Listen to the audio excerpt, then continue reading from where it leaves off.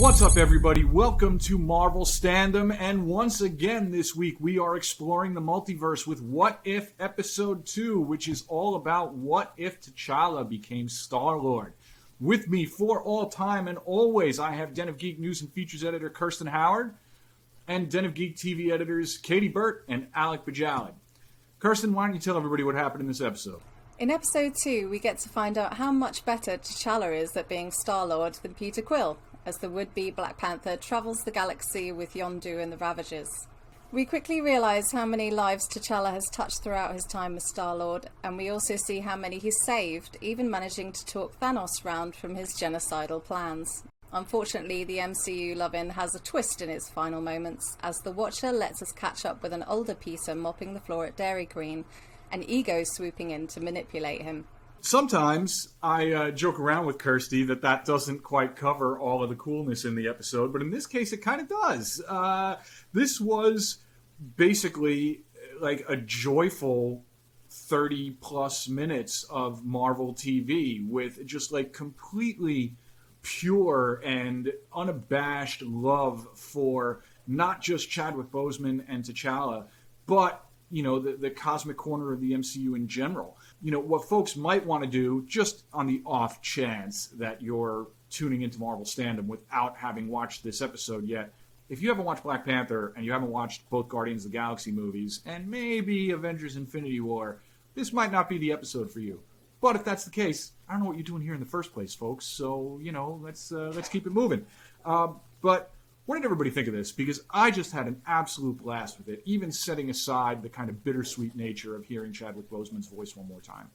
I loved this episode so much, which I wasn't necessarily expecting going in, because especially the first Guardians of the Galaxy is not my favorite. You know, when you were mentioning that Kirsty sometimes isn't able to pack everything about an episode or movie all into one very brief synopsis, I think that says a lot about how, like, thematically focused this episode was. You know, it starts with this question that the Watcher has, whether, you know, who we are is the nature of the world we're in or the nature of the person. And it says a lot about how good this episode was that it went with it is the nature of the person argument. This episode got me because T'Challa and Chadwick Boseman are so damn charming, and this episode was both fun and emotionally moving, even without the, you know, Chadwick Boseman of it all. I also loved it. What If really works because it's so character focused. I mean, Katie, like you said, it's the Watcher's argument is essentially that individuals change the world rather than world-changing individuals. And I feel like that's kind of the case for this show itself when it comes to the Marvel Cinematic Universe, because this is essentially 2 weeks in a row now, the exact same story that we've seen before, or at least the exact same framework of a story we've seen before, just with different characters mad-libbed in. And that's been really fun to see about how character drives things rather than plot or situations. I think another way you know that this is a fun episode is look at the cast list. It was like remarkable and shocking enough that they got Chadwick Boseman to return to be the lead in this. But they got Josh Brolin for a minor role, Kurt Russell back for a cameo, even Denai Guerrera turns up as a Koye, Benicio del Toro, like it's literally Carrie Coon's in there as Proxima Midnight, who has like all of like 4 minutes of screen time in the entire MCU. I just think that's indicative of the fact that A, Marvel has either decided to start paying a lot better, or B, everybody knows that this was a really fun idea and wanted to be involved. Maybe a combination of the two. Yeah, or a little bit of column A, column B. Oh yeah, there were so many great character moments in this episode. I've got to say my favourite was perhaps Nebula. They took her from sort of a broken, deadly assassin to a kind of old-timey dame. She was like a blue Jessica Rabbit. She sauntered in with her and, hey, cha-cha. I just really loved that whole thing. I found it delightful.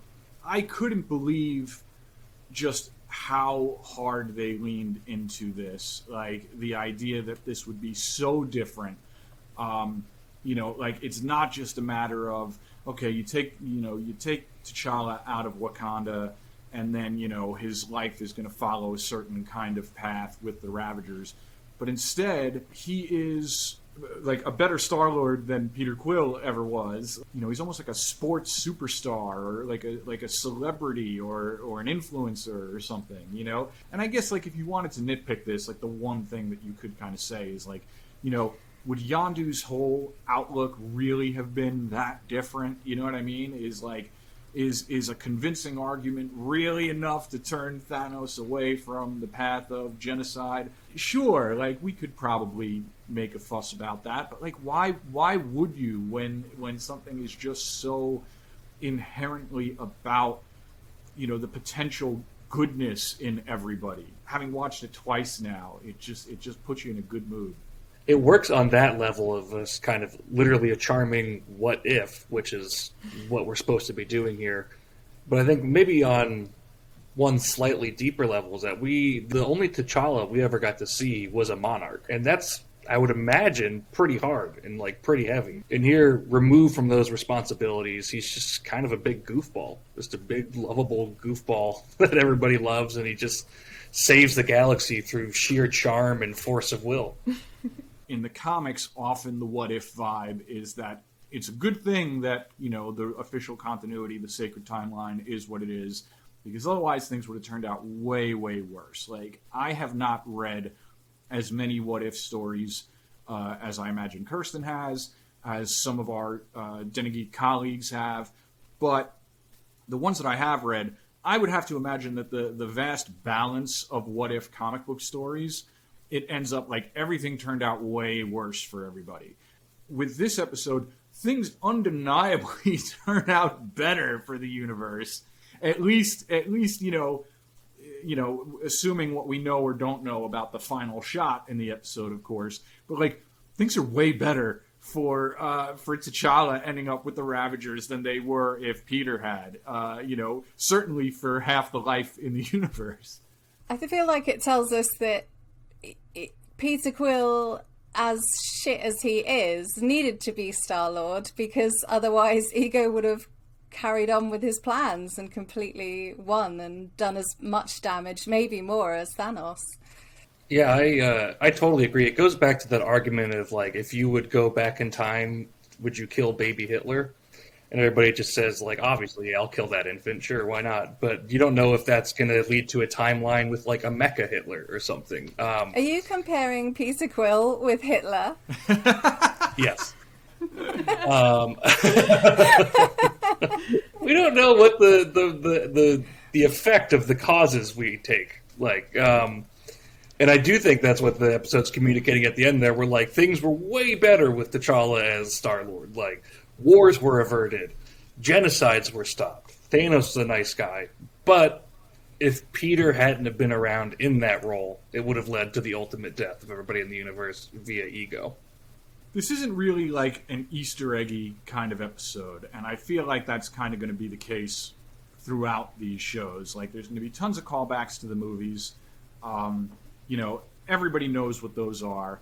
But nevertheless, there's still a lot of surprises, and there's a lot of fun ways that they do this. Just the fact that Drax is happy and has a family, I think, is something that kind of feels like a little bit special.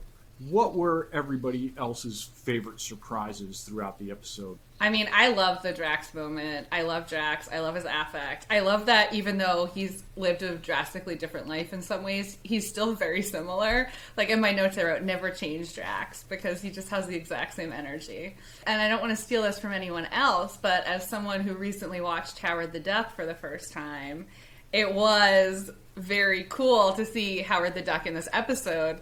And I knew it was coming because he was in the trailer, but I still had like a audible reaction moment. And also to see Howard the Duck a little bit classier than he's depicted in the live action movie we just watched. Yeah. This just seemed to very much be like more of a, like, gimmick is the wrong word, but like very much just like an Easter egg fun cameo. I don't know if there's like there would be a point for him coming back, but I'd also be open to that. Yeah, it's still Nebula, but perhaps her relationship with Thanos here is more interesting to me. Like, she seems to have escaped much of the abuse that he put her through. To to the point where, you know, she sees him across the bar and she's like, ugh, Dad, you know, embarrassing. But rather than Dad, you know, of course, anything you say, you know. Yeah, I think it's still Nebula.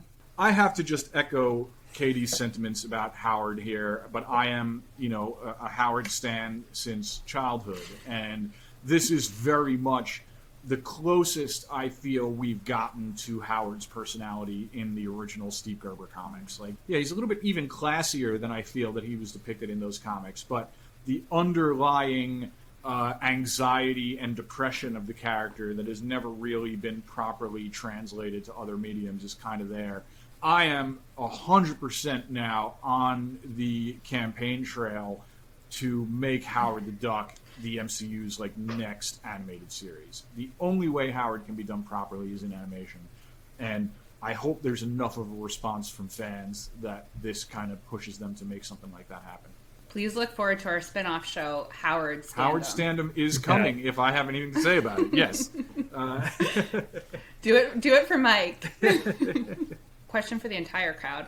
Did they use all of the embers of Genesis in their escape, or do they have some left? Because it seems like they had a plan for those, and then they just kind of used them to escape. Maybe it doesn't really matter, but I'm like, those seem pretty powerful. Not that I am not for saving your found family, but I have to imagine they used them all, because we do get that shot of nowhere, you know, like the skull was growing moss like a chia pet, like a giant cosmic celestial chia pet.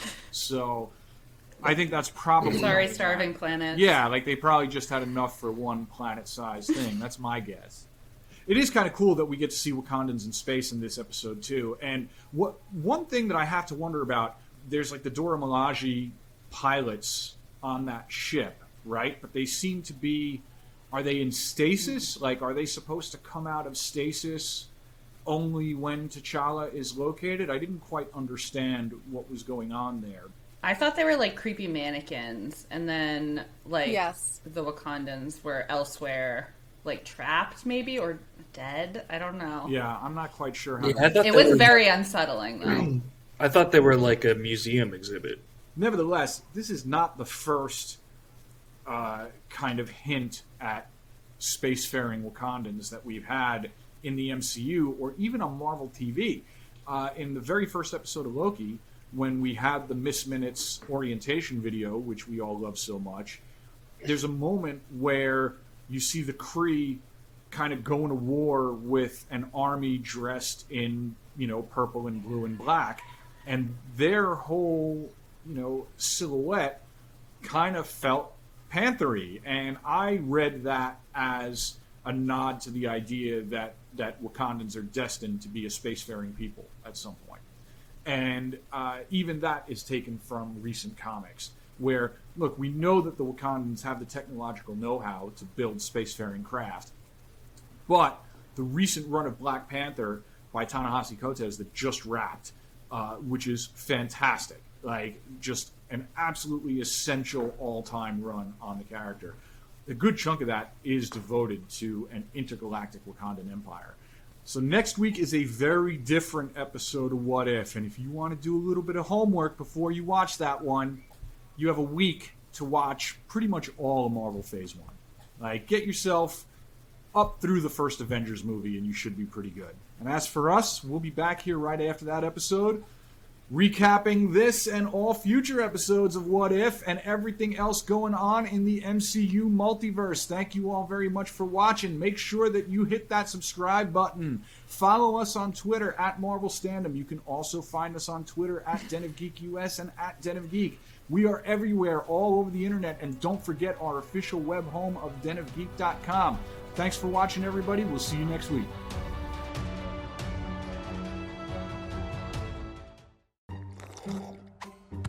You know what they say when you're out of luck. Always go duck. I'm pretty sure no one says that. Oh, they say it. Really? Totally.